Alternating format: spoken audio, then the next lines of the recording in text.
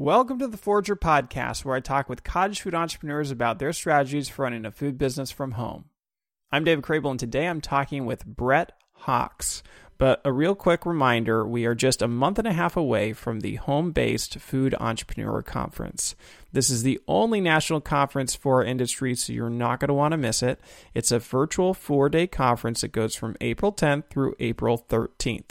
So 4 full days of keynotes, workshops, breakout sessions, and perhaps most importantly, the community that you'll get to interact with along the way.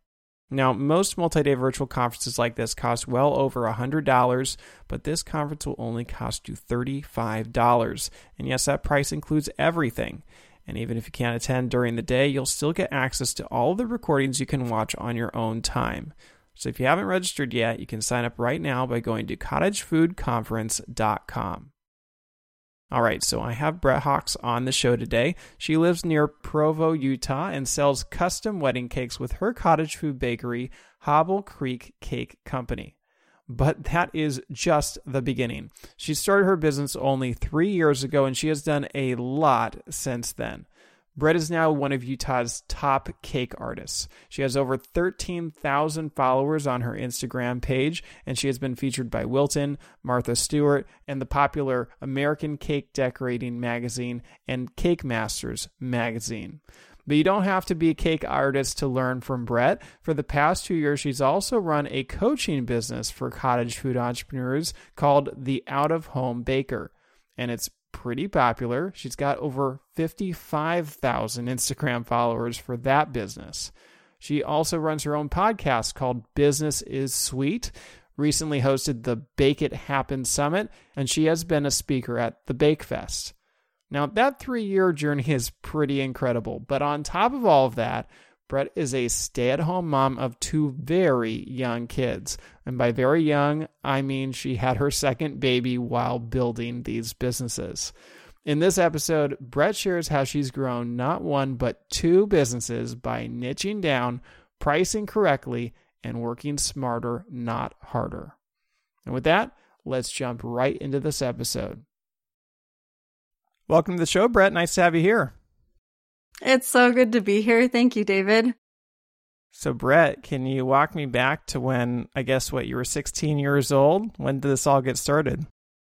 Yeah, I've loved baking as long as I can remember. As I trace back my story, I realize it's always been a part of me. I used to rope off the kitchen and set up little bakeries. And back then, it was just the simplest form of chocolate chip cookies. I was known in high school as the friend who would make you cupcakes when you had a birthday. And I would help my neighbor who was a wedding cake caterer.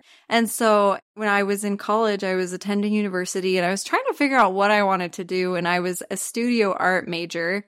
And I started taking an intro to food science class. And I learned so much about food chemistry, food microbiology, food safety. I got to visit a lot of different food plants. I internshiped in California where they have the strawberry fields. I got to do quality assurance and quality control of the strawberries out there, and it was amazing. And I really fell in love with the food world. And in the food science degree, they had 2 tracks. You could either do the technical track and do more of that chemistry, microbiology, and hard science, or you could take the business track, which was finance, entrepreneurship, marketing and strategy, accounting. And I was like, that sounds a lot better than the chemistry. So I ended up on this business track, and that was kind of like my emphasis. And then I fell in love with business. So I had this passion for food, and I was starting to find out that I really enjoyed learning how to market, learning how to be an entrepreneur. There was this spark and this excitement, and it's like the world kind of opened up these possibilities. And I'm in school, I'm my senior year, finishing my program, I'm pregnant, and I remember I'm sitting in this food analysis class, and everyone's taking notes and paying attention, and I'm in the back of the class building my very first website for my cake business. Because finally, the dots had connected, and I realized I love business, I love making cakes for people, I love baking, this is what I want to do.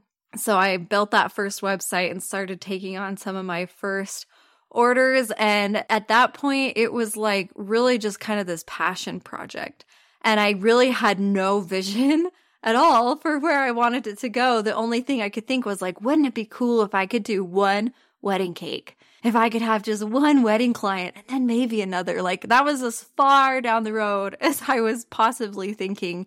And I also kind of had this roadblock coming up, this due date with my baby who was going to be born. And at the time I felt like as a mom, if I didn't have to work to keep us afloat financially, then I shouldn't. Then I should kind of just fold up my dreams, stick them on a shelf. And so I took on orders, I taught some classes, and then I had my baby and everything kind of just came to a halt. And especially with your first baby, it's like I had no idea what to expect. I'm like, I don't know how fast I'm going to bounce back from this. So I took a lot of time off to kind of navigate that. And pretty soon I realized like, wait a sec, no, I don't think this is it.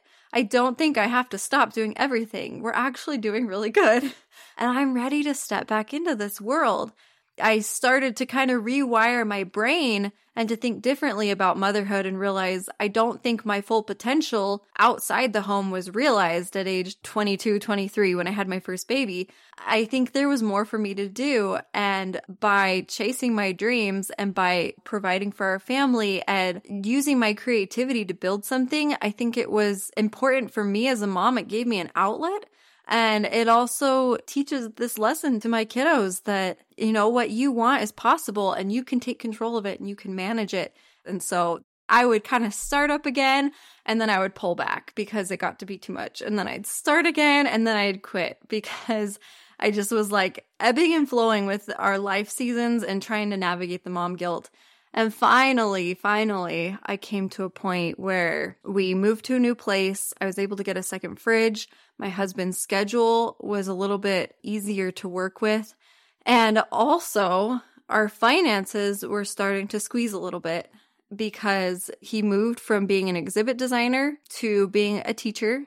And even though there was like this very set path now where he knew his income was going to grow, I'm the one who does all our books and all our finances. And I was looking at it knowing like, okay, someday we're going to have more kids and we want to buy a house. And it's not going to happen just on his salary. One day talking to my mother-in-law about this, I was like, I think I need to go get a job in the mornings. Like, do you think you could watch the kids if I did that? And she kind of stopped me in my tracks, and thank goodness she did, and just kind of said like, you're supposed to be home with your kids and you've been given this gift and these talents. And I really believe you're supposed to use those. And I don't think the place for you is at a job. Like, you are talented. You should use this in a creative way to be home with your kids and also provide for your family in the way that you need to. And after that, it's like, that was the mental, I guess, validation that I needed for this path that I was about to start. And so from then on, it was like, I was all in. I actually officially registered my home-based baking business. I got it registered with the state. I got my cottage food license, got inspected, passed all of that, bought a website. And from then on, it was just up and up and up from there. And even this was 2019. I started in 2019. So obviously 5 or 6 months away was the COVID pandemic.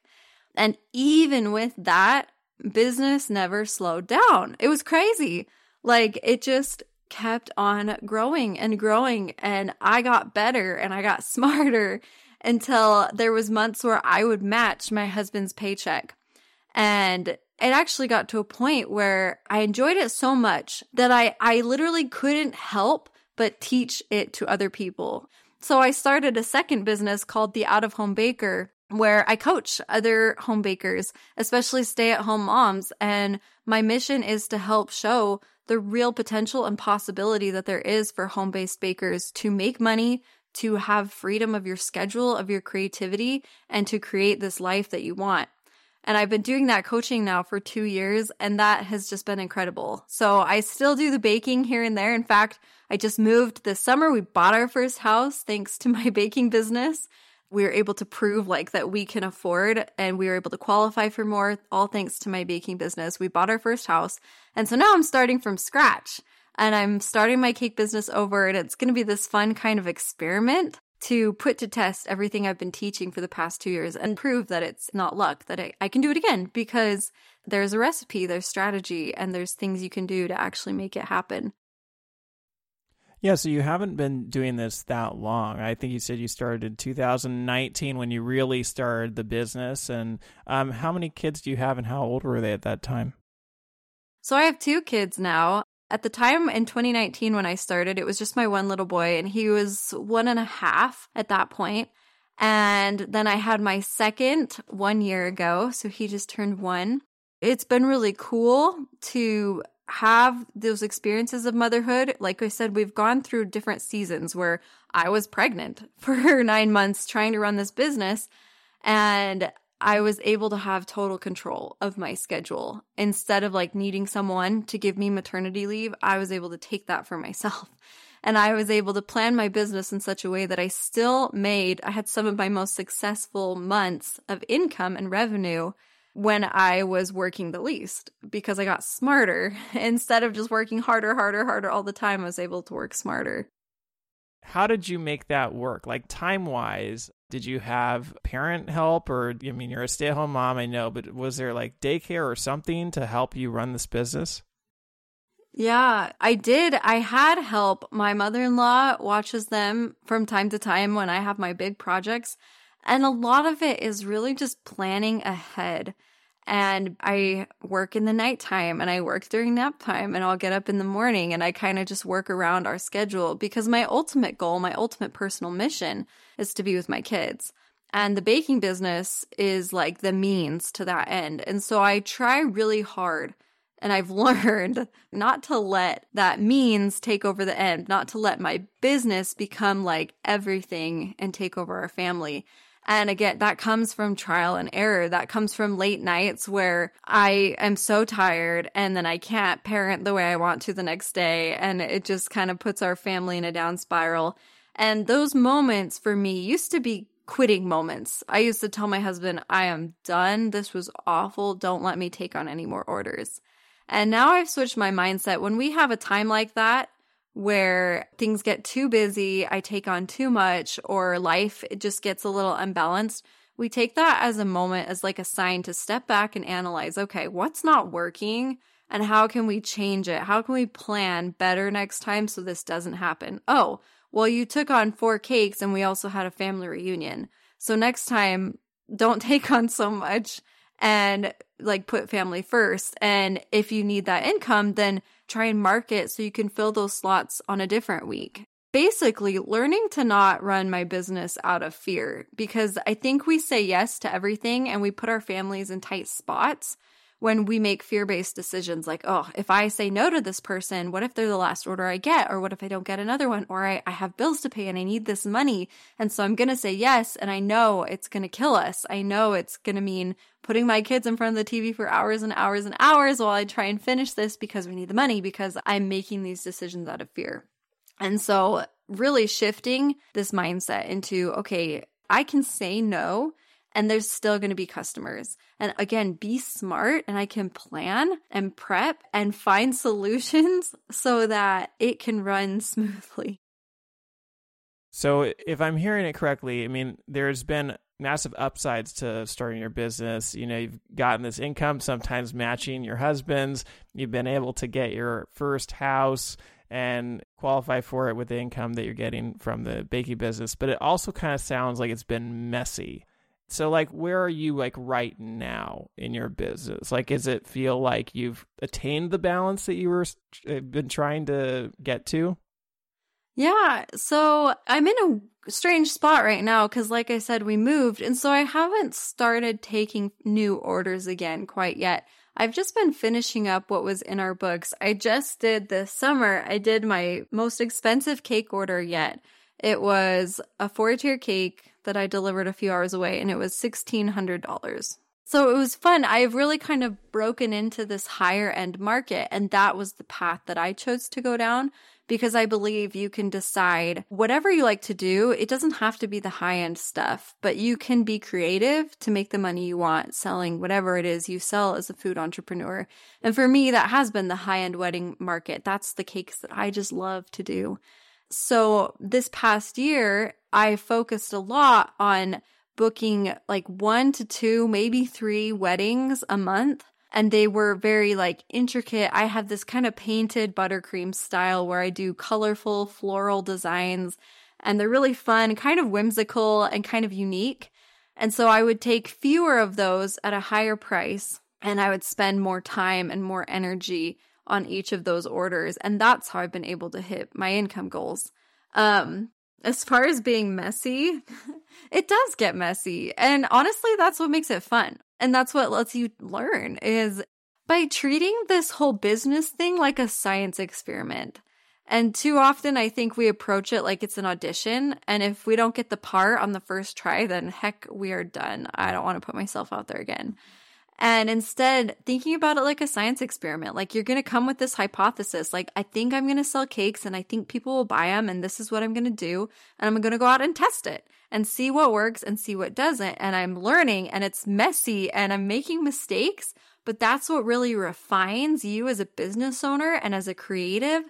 And that's what really gets you in the right direction. You're never going to learn the things that you need to know to get where you want to be unless you take those messy steps forward.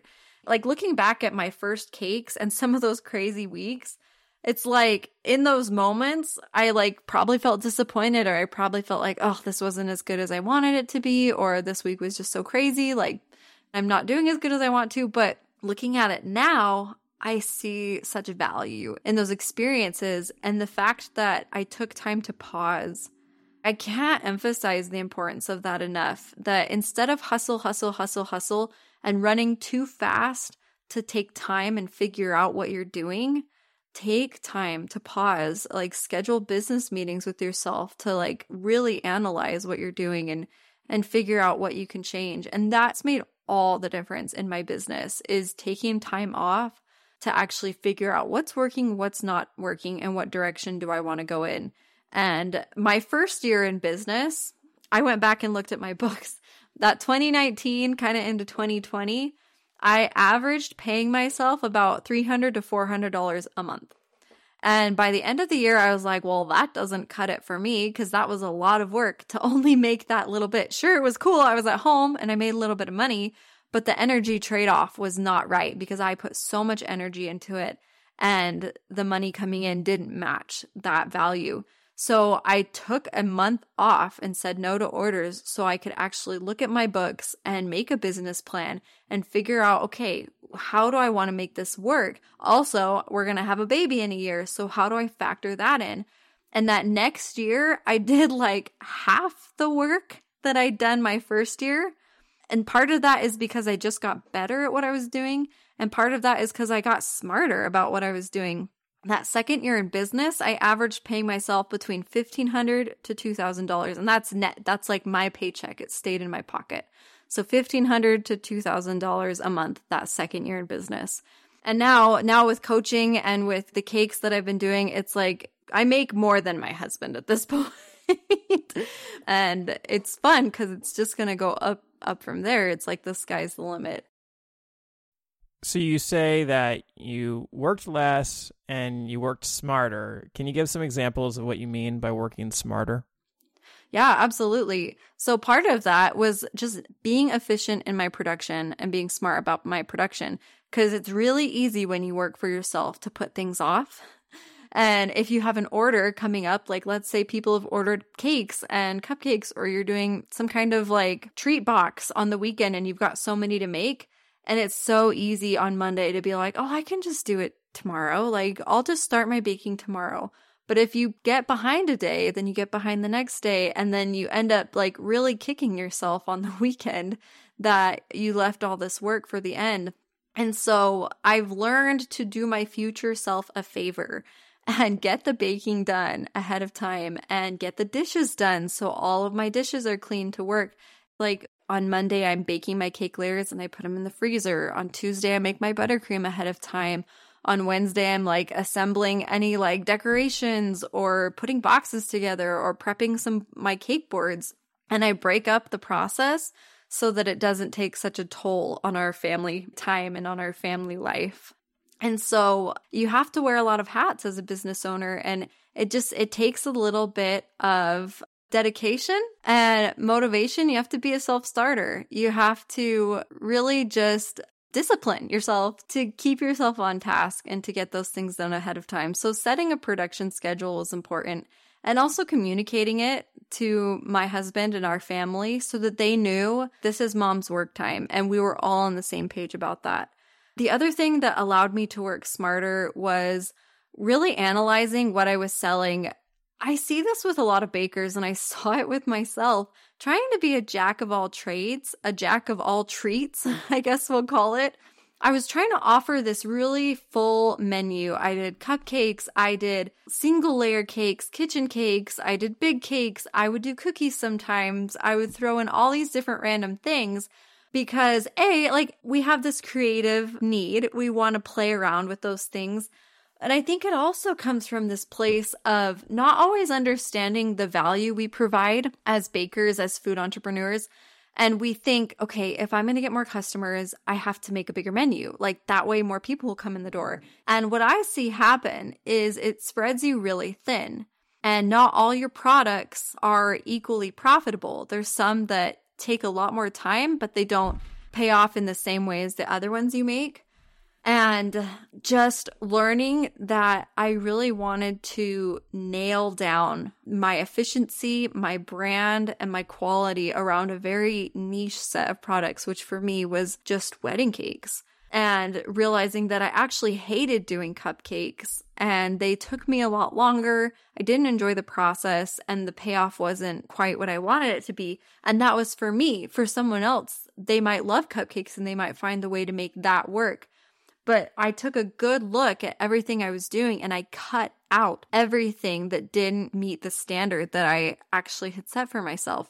And I ended up cutting out a lot of things. I don't do holiday sales anymore. I don't sell cookie kits. I don't do cupcakes. If you want kitchen cakes, it's a round single layer naked cake. And I just streamlined everything.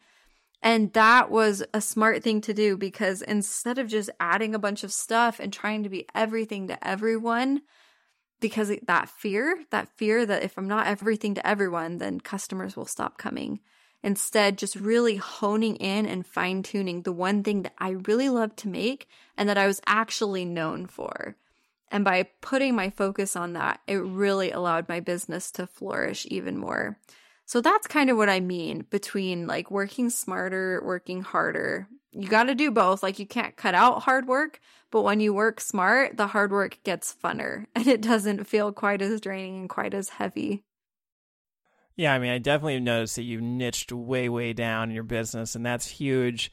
Regarding the production schedule, I mean, it sounds like a really good idea, right? Like, oh, just don't procrastinate and just get on top of your work. Just do the dishes ahead of time. Like, that's a nice idea, but like, when you're a stay-at-home parent of young kids, right? It's like life gets in the way, right? All the time. And there are going to be moms out there that are going, I don't have any time for myself. Like, how did you find the time to work smarter and prioritize the business? Well, to anyone thinking that out there, how much time did you spend on Instagram today? Would be my response. Because I bet you spent enough time that you could have done what you needed to do. And it's like some tough love, but you have to be a good boss to yourself. And you have to like analyze your day. Like there's time. You're spending time in different places and a lot of it sometimes is wasted. And I totally get that as a mom that sometimes you need a breather. I mean, one thing that helped me enjoy some of those processes was finding podcasts that I loved. And then I looked forward to doing those nitty-gritty work things because I had my podcast in one ear. I've got my baby on my leg as I'm doing these dishes, but I'm like, I'm going to get these done because I have already learned I'm going to suffer for it later. And I'm doing my future self a favor. I'm like loving myself enough and taking care of myself enough that I will take those 10 minutes I would have scrolled Instagram and I put them into working on my business the way that I need to. And there's times where, you take a break and that's totally fine. When I had my baby, so I was pregnant and I worked up until about my third trimester and then I took everything off. And I didn't take any orders for like 9 months after that. And that break was awesome. And it was the time I needed to, really work on my own mental, physical health, to be there for my kids, to get into this new groove. And so block out some time each month, like book yourself for yourself, give yourself a weekend where you don't take anything so that you can have a breather. A lot of the reason our businesses seem to like fail or not do as well as we want them to is because we get in our own way and we don't take care of ourselves. We run ourselves into the ground. I think you have to set boundaries. I know you have to set boundaries. You have to write them down. Like, what are your operating rules of business? What are your policies for yourself? Like, set yourself some breaks and be a good boss to yourself. And you can find the time. There is this infinite amount of time during your day in reality, and you get to choose how to spend it. And I feel like when we act like, oh, but I don't, and I can't, and it's like we play the victim. We play this victim who's just drug around by the day, and you have to dig deep and find a way in yourself to just prioritize and be kind to yourself. Buckle down and do the work when you have to do it. I think part of the prioritization comes from like understanding where your priorities actually are, right? Like with 2-year-old and a newborn, like it'd be very easy to say, this is not the right season of my life to be focusing on a business, but you've got the baby on your hip and you're doing dishes. Like, what is it that drives you in this business? Like, why do you need to do it now? And like, why is it so important for you? Is it just the income or is it something more? Well, and like I said, I do take breaks. And when I had my baby, we weren't doing all the business stuff. And I don't think it's about doing everything right now, because it's not this sprint to the finish. It's not like if you don't get it done today, it won't be there tomorrow. You have a whole life ahead of you and all these beautiful seasons of life. And so don't miss what's going on right now because you're so worried about a future date. I'm learning that every single day, that right now is what it's all about. Like the reason we go into business, it's to enjoy this creativity at the heart of it. The reason why we sell what we sell and why we make what we make is because we're looking for this feeling in our lives of validation, of connection, of like love and just these awesome experiences. And then we run and run and run and run in our businesses thinking like, okay, we're going to get that. We're going to get those good feelings, those good experiences we want. And we almost lose them. It's like they're accessible to us right now in just the everyday moments. And sometimes we lose actually what we're looking for in running our businesses so hard, so fast. So it's not about doing everything right now. But for me, with my business, I have just come to terms that this is part of who I am. I love working on projects. I love getting to bake. I love getting to teach other people. It lights me up and it actually makes me a better mom. When I get a little bit of time to work on my stuff and to serve and to do what I do in this way, I'm able to show up more as myself. It puts energy into me, like it energizes me. And I come away and I'm like so excited to go out and play with my kids now because I got to do, a little bit of my thing. And I don't believe that as stay-at-home moms, and I know not everyone listening is a stay-at-home mom, but you are in some capacity like family or friend to somebody, like those relationships are so key. And I believe that by filling your own cup, you're able to then fill everybody else's even better. And just for too long, I struggled with the battle of, if I'm working, then I'm a bad mom. And if I'm like have something I want to do that's not like be with my kids right now, then that's terrible. Like how could I have a thought like that? But honestly, like I am still a human person with talents and gifts that I'm meant to use. And when I use them, it makes me happy. And I'm able to then be a happier person at home. And it's this beautiful, intricate, awesome thing that happens of learning to balance all these different parts of myself. And then, I get to make an income, and that is important because what's so cool is when you make money, it's this transaction of energy that when I am paid well for what I do, then again, I don't have to leave the home. I get to be with my kids and I get to drive them to preschool. I get to go on the play dates and I don't have to be tied to a job because I'm so worried about meeting our needs. It's so beautiful. It's so amazing. And I just see it as the biggest blessing that I get to do all of this. So let's talk a little bit about the trajectory of your business. I mean, I saw, I think it was just a few orders in that you did your first wedding cake. And I wouldn't say typical for a baker to be taking on a wedding cake with just a few orders under their belt. Like, did you just like naturally have a skill for this or something? Like, oh, heck no. Absolutely not. Of course not. And it's like everyone has their own story of how they get started. And my first wedding cake was for my cousin. It's usually for a family member when you do your first wedding cake, because it's like someone has to trust you with that opportunity. So my first wedding cake was for her, and she was like, I'd really like to make my own wedding cake, but I don't know how. And I know you like to bake. Do you think we could work together on it? And so we spent, a couple weeks designing what she wanted and trying to figure out flavors. We practiced a whole bunch of stuff. I watched so many YouTube tutorials. I was stressing over it. I was quite anxious because I didn't know how I was going to pull it off.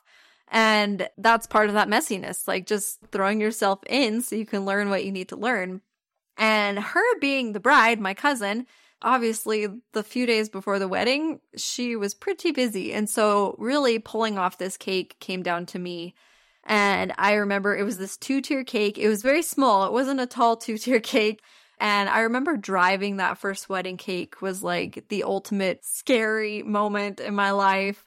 Even though it was perfectly fine, looking back on it, that tiny little cake was not going anywhere. And it was so sturdy and there was no reason to sweat. But that drive was like the longest drive of my life, trying to deliver that wedding cake. And I remember I was like so proud of it. I couldn't believe I pulled it off. It was my first wedding cake. I thought it was the most beautiful thing in the world.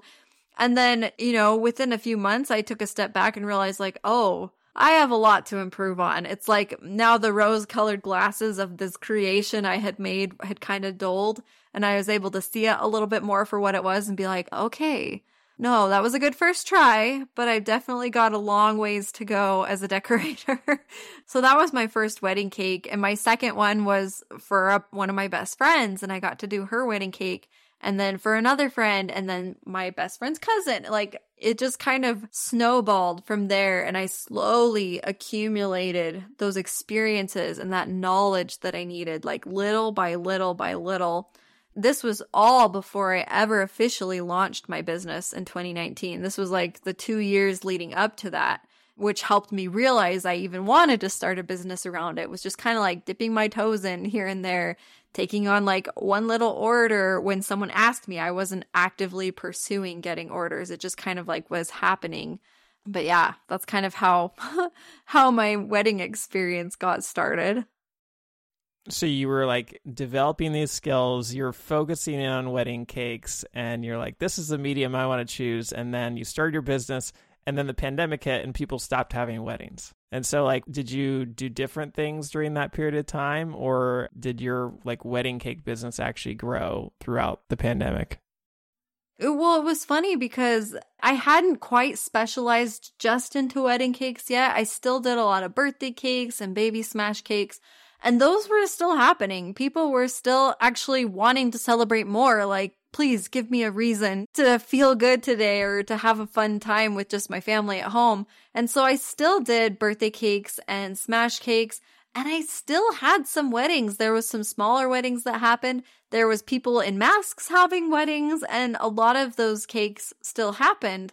And I reached out to my brides and just let them know, like, I am 100% willing to work with you. This is crazy times. Like, if you come back to me in a year and you're ready to have your wedding, like, I'll just hold on to your deposit until then. And, we really just kind of like felt through it by ear what we were doing. And I still did a lot of cakes. And a lot of my friends started their cake businesses during the pandemic and have just grown since then. It's like crazy.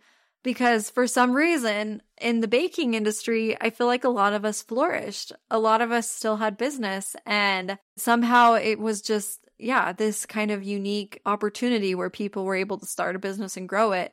And I saw that too. I saw my own growth even during the pandemic. That was when I started kind of teaching and coaching for the first time. I had my first Zoom class the month or two after the pandemic shut everything down. I was like, okay, A couple of my orders have been canceled. Like, I still have stuff going on, but how can I do something that kind of fits into this new COVID world that we're living in? And so I set up this Zoom class where I taught people about cottage food law in Utah, and that kind of became a springboard for my coaching business during the pandemic. If I heard that right, you started your cake business, like officially started your cake business in the latter part of 2019. And then you said it was just a couple months after the pandemic hit that you started teaching. I mean, it's pretty crazy, right? For you to be like teaching like with less than a year of experience, like business experience under your belt. Like that, isn't that pretty atypical? And did you feel like, who am I to teach this? Like, I haven't been in business that long. I totally understand the room for that imposter syndrome. And I don't know if it's just like my unique personality, but I didn't feel that because I buy into this idea that if I'm one step ahead of anyone, like if I'm just one step ahead, I can turn around and help you get to the next step. I don't have to be 10 steps ahead. And that's kind of the attitude I approached it with. I knew that cottage food law was this complex subject that a lot of people struggled and feared. It was this scary thing, like the legals of business.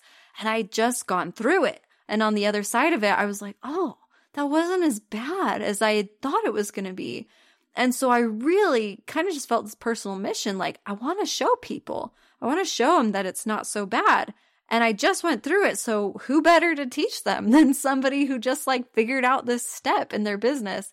That's really what fueled me in being able to turn around and teach it. And I taught cake decorating classes before then, like years before. This is even crazier, where I hadn't started my business officially yet. I was still in those like 2 years where I'm in college and getting ready to have a baby and haven't totally put together everything I want to do yet, haven't officially started, but I was looking for a cake decorating class, and this is like 2018, and I couldn't find one. And so I went to like Joann's fabric store, and they had little classes, and I was like, cool, I'll take this one. And I was the only student in this class, and the lady teaching it did not know anything more than I already did. In fact, I felt like I knew a little bit more than she did. I'd done a little bit more. And that's when it dawned on me. I was like, if somebody who knows maybe less than me, has less experience, is teaching this class, maybe I should teach. And so in 2018, I taught my first cake decorating class. I mean, probably most people would have looked at me and said, you have no business teaching a cake class because you don't even have a business. Like, you're barely starting. But I knew more than the beginners. I knew more than they did. And so I was able to turn around and teach them the basic skills that I had accumulated. I had 10 people in that first class, and it was amazing. And some of them I knew, some were people that were my friends, and some were people I did not know. They just found my class and they came, and it was awesome. So that's just kind of the attitude I have, is that if you are even just one step ahead, you can turn around and teach that to somebody. So you started your business and didn't have tons of skills at the time, but it grew and grew and grew. And sounds like you started teaching way early, and that just kind of grew, and you had a knack for teaching. And you've taught enough people now to know that like a lot of people don't have that experience, right? They struggle, and their business doesn't grow organically or automatically. Like, what do you think it is about you or your business that caused it to grow? And what do you advise to people who are struggling to get their business off the ground? I don't think it's me. I don't think I'm just like the anomaly in this equation. I think I have two things that really fueled my growth. And the first one is mindset. That is so critical. I always believed that I was gonna like find a way. That even on those sucky days when I quit for a sec, I was like, no, I'm coming back to this and I'm going to figure out what went wrong. I'm going to change it. I'm going to take control of it. I'm going to, learn how to do it a different way. And I've always had this mindset that I can win the day, that if I work hard at it and if I am smart and if I test things and research and learn and apply and actually like put in that energy, I believe it's going to pay off. And I think too many times we buy into this story of like, as home bakers, it's going to be hard and you're not going to make money and people don't want to pay. And we kind of have that audio running in our heads all the time, telling us like, it's not going to work. It's going to be hard, da, da, da, da, da. And we have to learn to put in a new CD, put it on a new track, like change the channel and start to actually believe in it. Because if you don't even believe that it's possible, then that's as far as you're ever going to get. And if you aren't getting where you want to be, you have to learn how to be your best cheerleader. You have to learn how to give yourself that energy. What actually helps us achieve our dreams is the right energy and motivation for what we're doing, that purpose, that passion, that like I'm awake at 3 a.m. writing down ideas because I can't sleep because I'm so excited about this. That kind of energy, that's what people need to actually accomplish their dreams and their goals. And so all of the food entrepreneurs out there and the home bakers, if you can capture that, the world is your oyster. There is so much you can accomplish, and you'll put in the work and you'll put in the creativity and you'll be inventive to figure it out because you have that energy and that purpose and that passion driving you. I really believe that that's like step number 1. And the second thing I think you really want to do is sit down and make a plan. Don't just fly by the seat of your pants.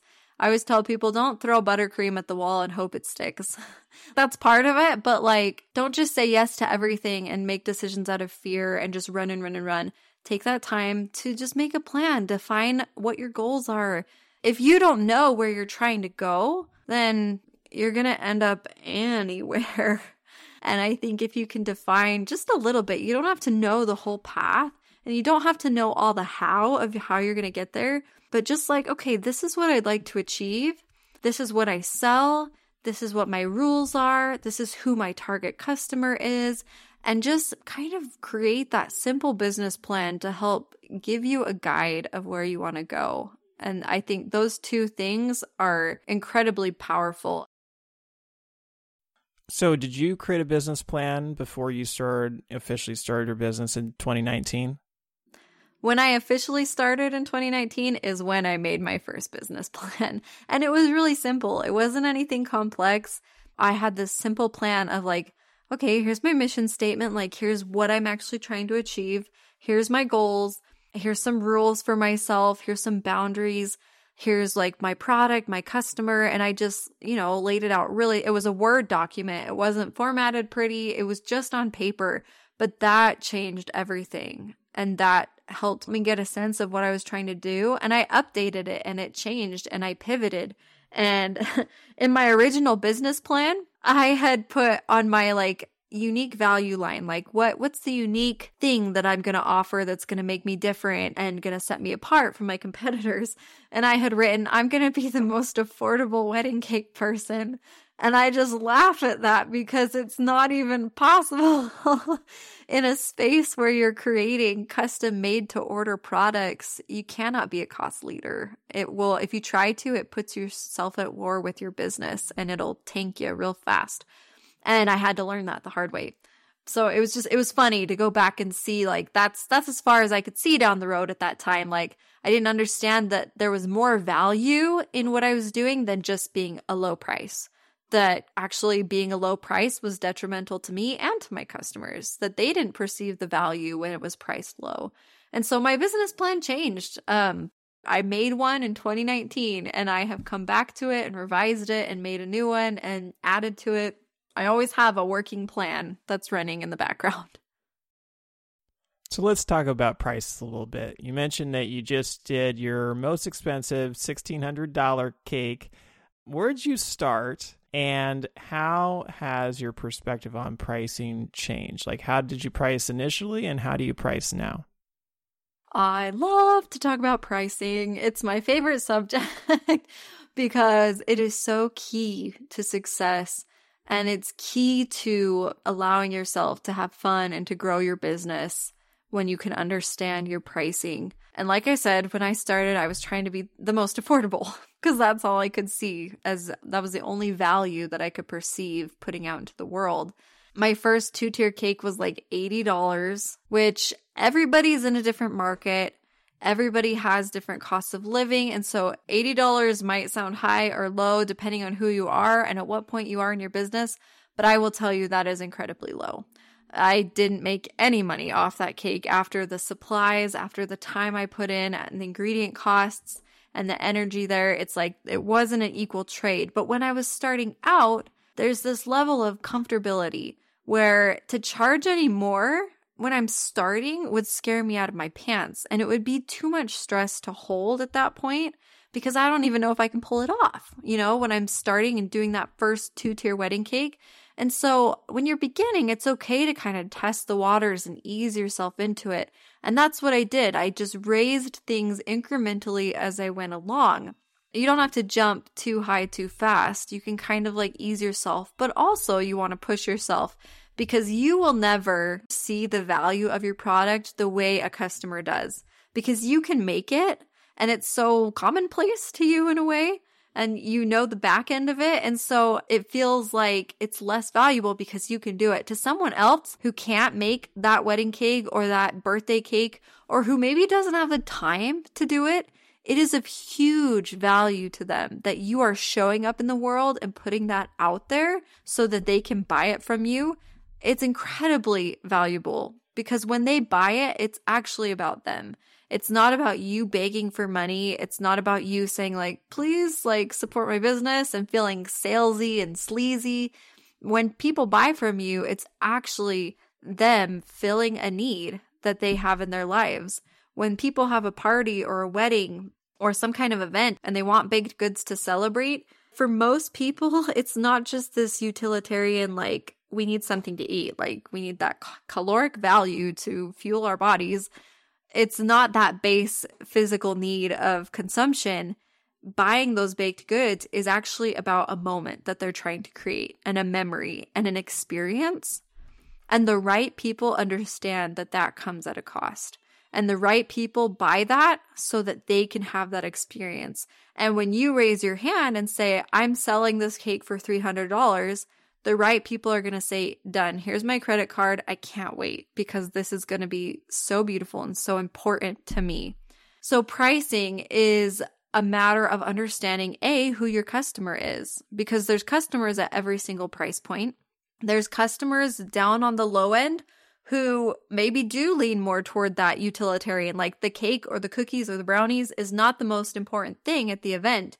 And it's not where they want to spend their money. It's not where they see the value. And so thank goodness that grocery stores exist for those people where they can go and buy. That's awesome.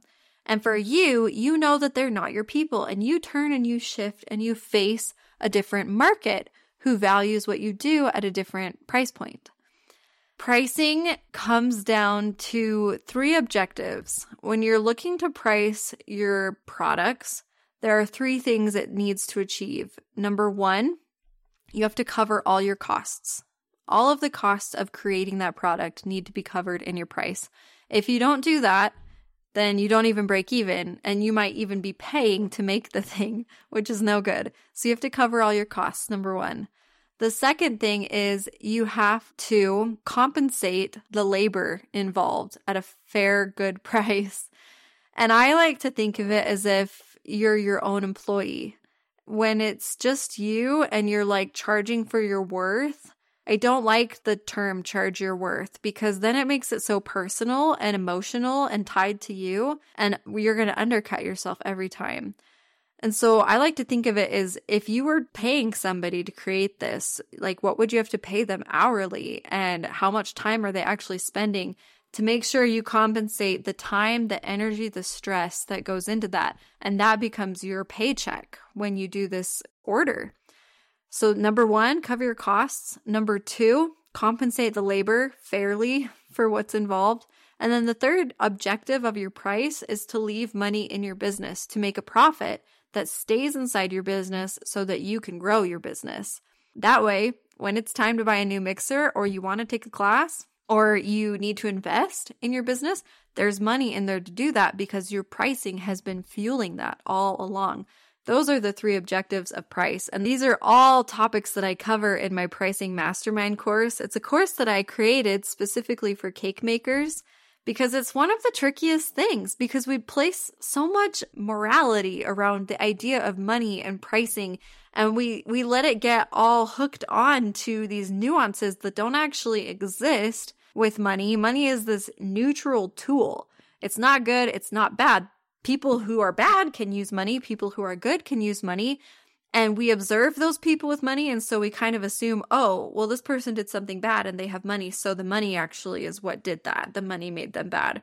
And it's just it's not true. And so in my course, we tackle that. We talk about money mindset, and we learn, as I talk to my cakers, about how to change the story around money and pricing in your head, and then how to step confidently into this new price point.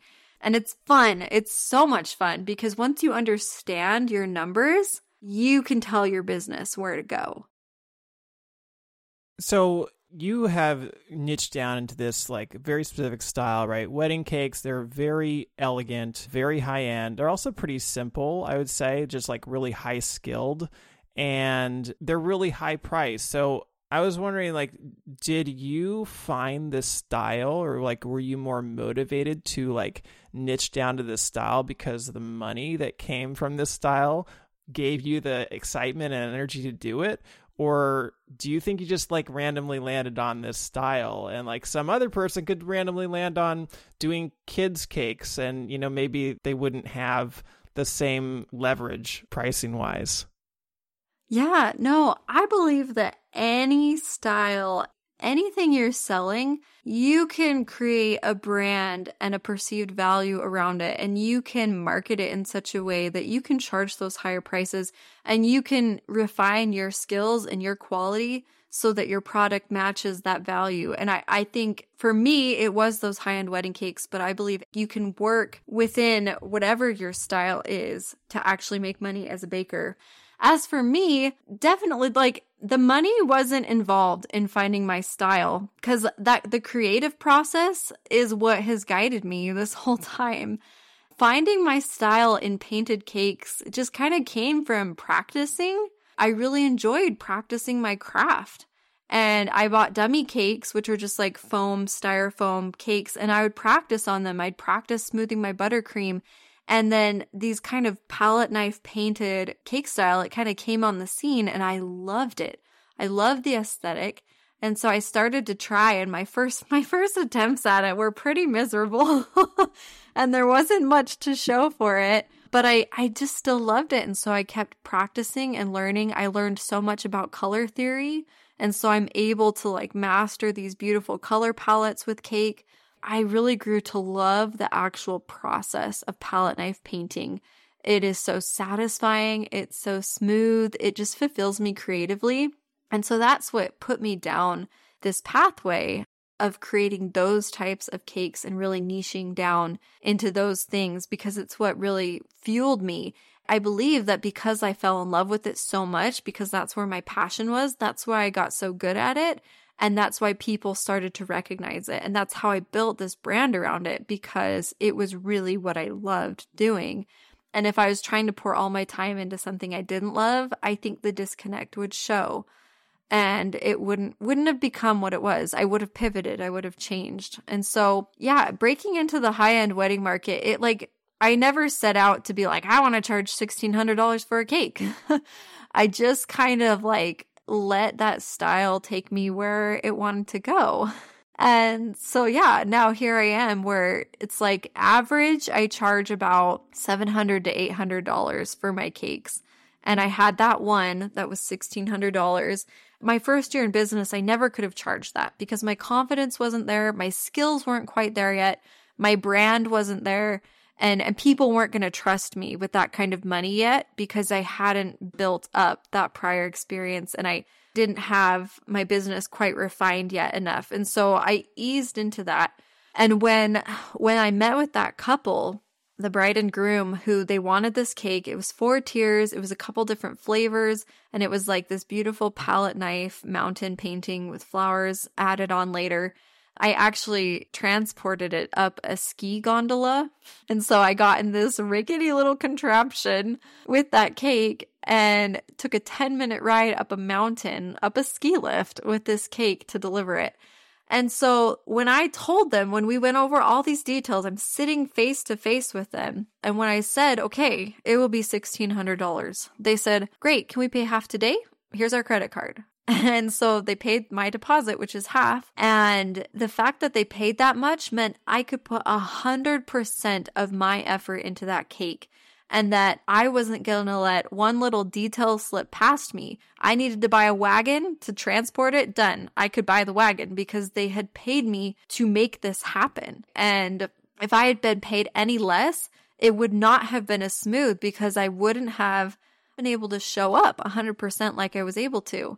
And I got a text from the bride that night, her wedding night, like she's going on her honeymoon, and she's texting me to tell me that that cake was the most gorgeous thing in the world, that they ate every single slice of that 4-tier cake, and it was just so beautiful, and thank you so much for being a part of our day. That is the level of experience that you're able to give to somebody when you're paid well for it. It's like sometimes people act like when you get paid for making these cakes, it's like you're putting a gun to their head, like saying, you will pay me for this. And they're like, how dare you? How dare you charge that much for just food? But it's more than food. It becomes an experience, and the people want it. When you can create this business and brand and product that they're able to trust, and they like know that you're going to follow through, they're willing to pay for that. And so that was like just a really awesome experience to be able to make that cake, and we all came out on top. So I know you've done a lot of teaching at this point. Can you just share a little bit about what you currently do? Like, you have the out-of-home baker, and like, what is that all about? Yeah, so currently that's where most of my focus is with the out-of-home baker. And that's my coaching page that I started 2 years ago, and it's grown incredibly, and it's been just so fun to help other people on their baking journeys to actually get started. So I have several resources there. You can follow me on Instagram at the Out of Home Baker, and I share tips, tutorials, videos, some really good juicy stuff. If you go back on my feed, you'll find some really good posts that walk you through like a little bit about pricing and marketing and Instagram, and you can find lots of free, just good, solid information there. And then if you find my link in my bio, you can find my library of resources where I've got my pricing mastermind course. And then I have ebooks about, how to talk to customers. It comes with all these different templates. That way you don't have to like write your own messages from scratch, and it helps you to streamline your order process. I have a whole book on Instagram. And so my job right now as a coach, what I'm trying to do is I want people to see the possibility of success as a home baker, because I believe everyone can achieve it and everyone deserves it. And then I'm here to provide the resources for you to be able to do that. So through my courses, my lives, my Instagram, my ebooks that I write, I plan to just give you this step-by-step roadmap of how to take these principles and apply it to your business. Because I don't teach people to do what I do. I teach them the business principles and the strategy and the things that worked, so that they can then take them and apply them and tweak them and adjust them and put them into work and action for their own business. It's not about like charging exactly what I charge or doing the same kind of cakes that I do, but about learning the recipe to success and then applying all of it to their own businesses. So that's what I'm working on right now. I'll be coming out with a whole course on how to break into the wedding cake market specifically. And it'll be fun because there'll be like lessons on how to hold a tasting consultation, how to deliver, and just videos that go along with it. And that'll just be a real fun one to launch. So anyone who's interested in wedding cakes, make sure you jump on over and follow along so you can see when that launches. But I love to connect with people. And if anyone has questions and if anyone needs advice or encouragement, you can DM me on Instagram and I will answer. I will be there on the other side being your biggest cheerleader and helping you find the way forward. That's just kind of really what the Out of Home Baker is about. So you can find me on the Out of Home Baker on Instagram. My website is outofhomebaker.com. And then I also have a podcast called Business is Sweet. And so you can find me there and listen to some more episodes about running your baking business. Awesome. Well, it's cool to see where your businesses have come in just a few short years. I appreciate all the advice that you shared. And yeah, thank you so much for coming on the show and sharing with us today. Absolutely. It was a blast. Thank you so much for having me. That wraps up another episode of the Forager Podcast. For more information about this episode, go to forger.com/podcast/83. And if you're enjoying this podcast, please take a quick moment right now and leave me a review on Apple Podcasts. It doesn't have to be a long review, but it's truly the best way to support this show and will help others like you find this podcast. And finally, if you're thinking about selling your own homemade food, check out my free mini course where I walk you through the steps you need to take to get a cottage food business off the ground. To get the course, go to cottagefoodcourse.com. Thanks for listening, and I'll see you in the next episode.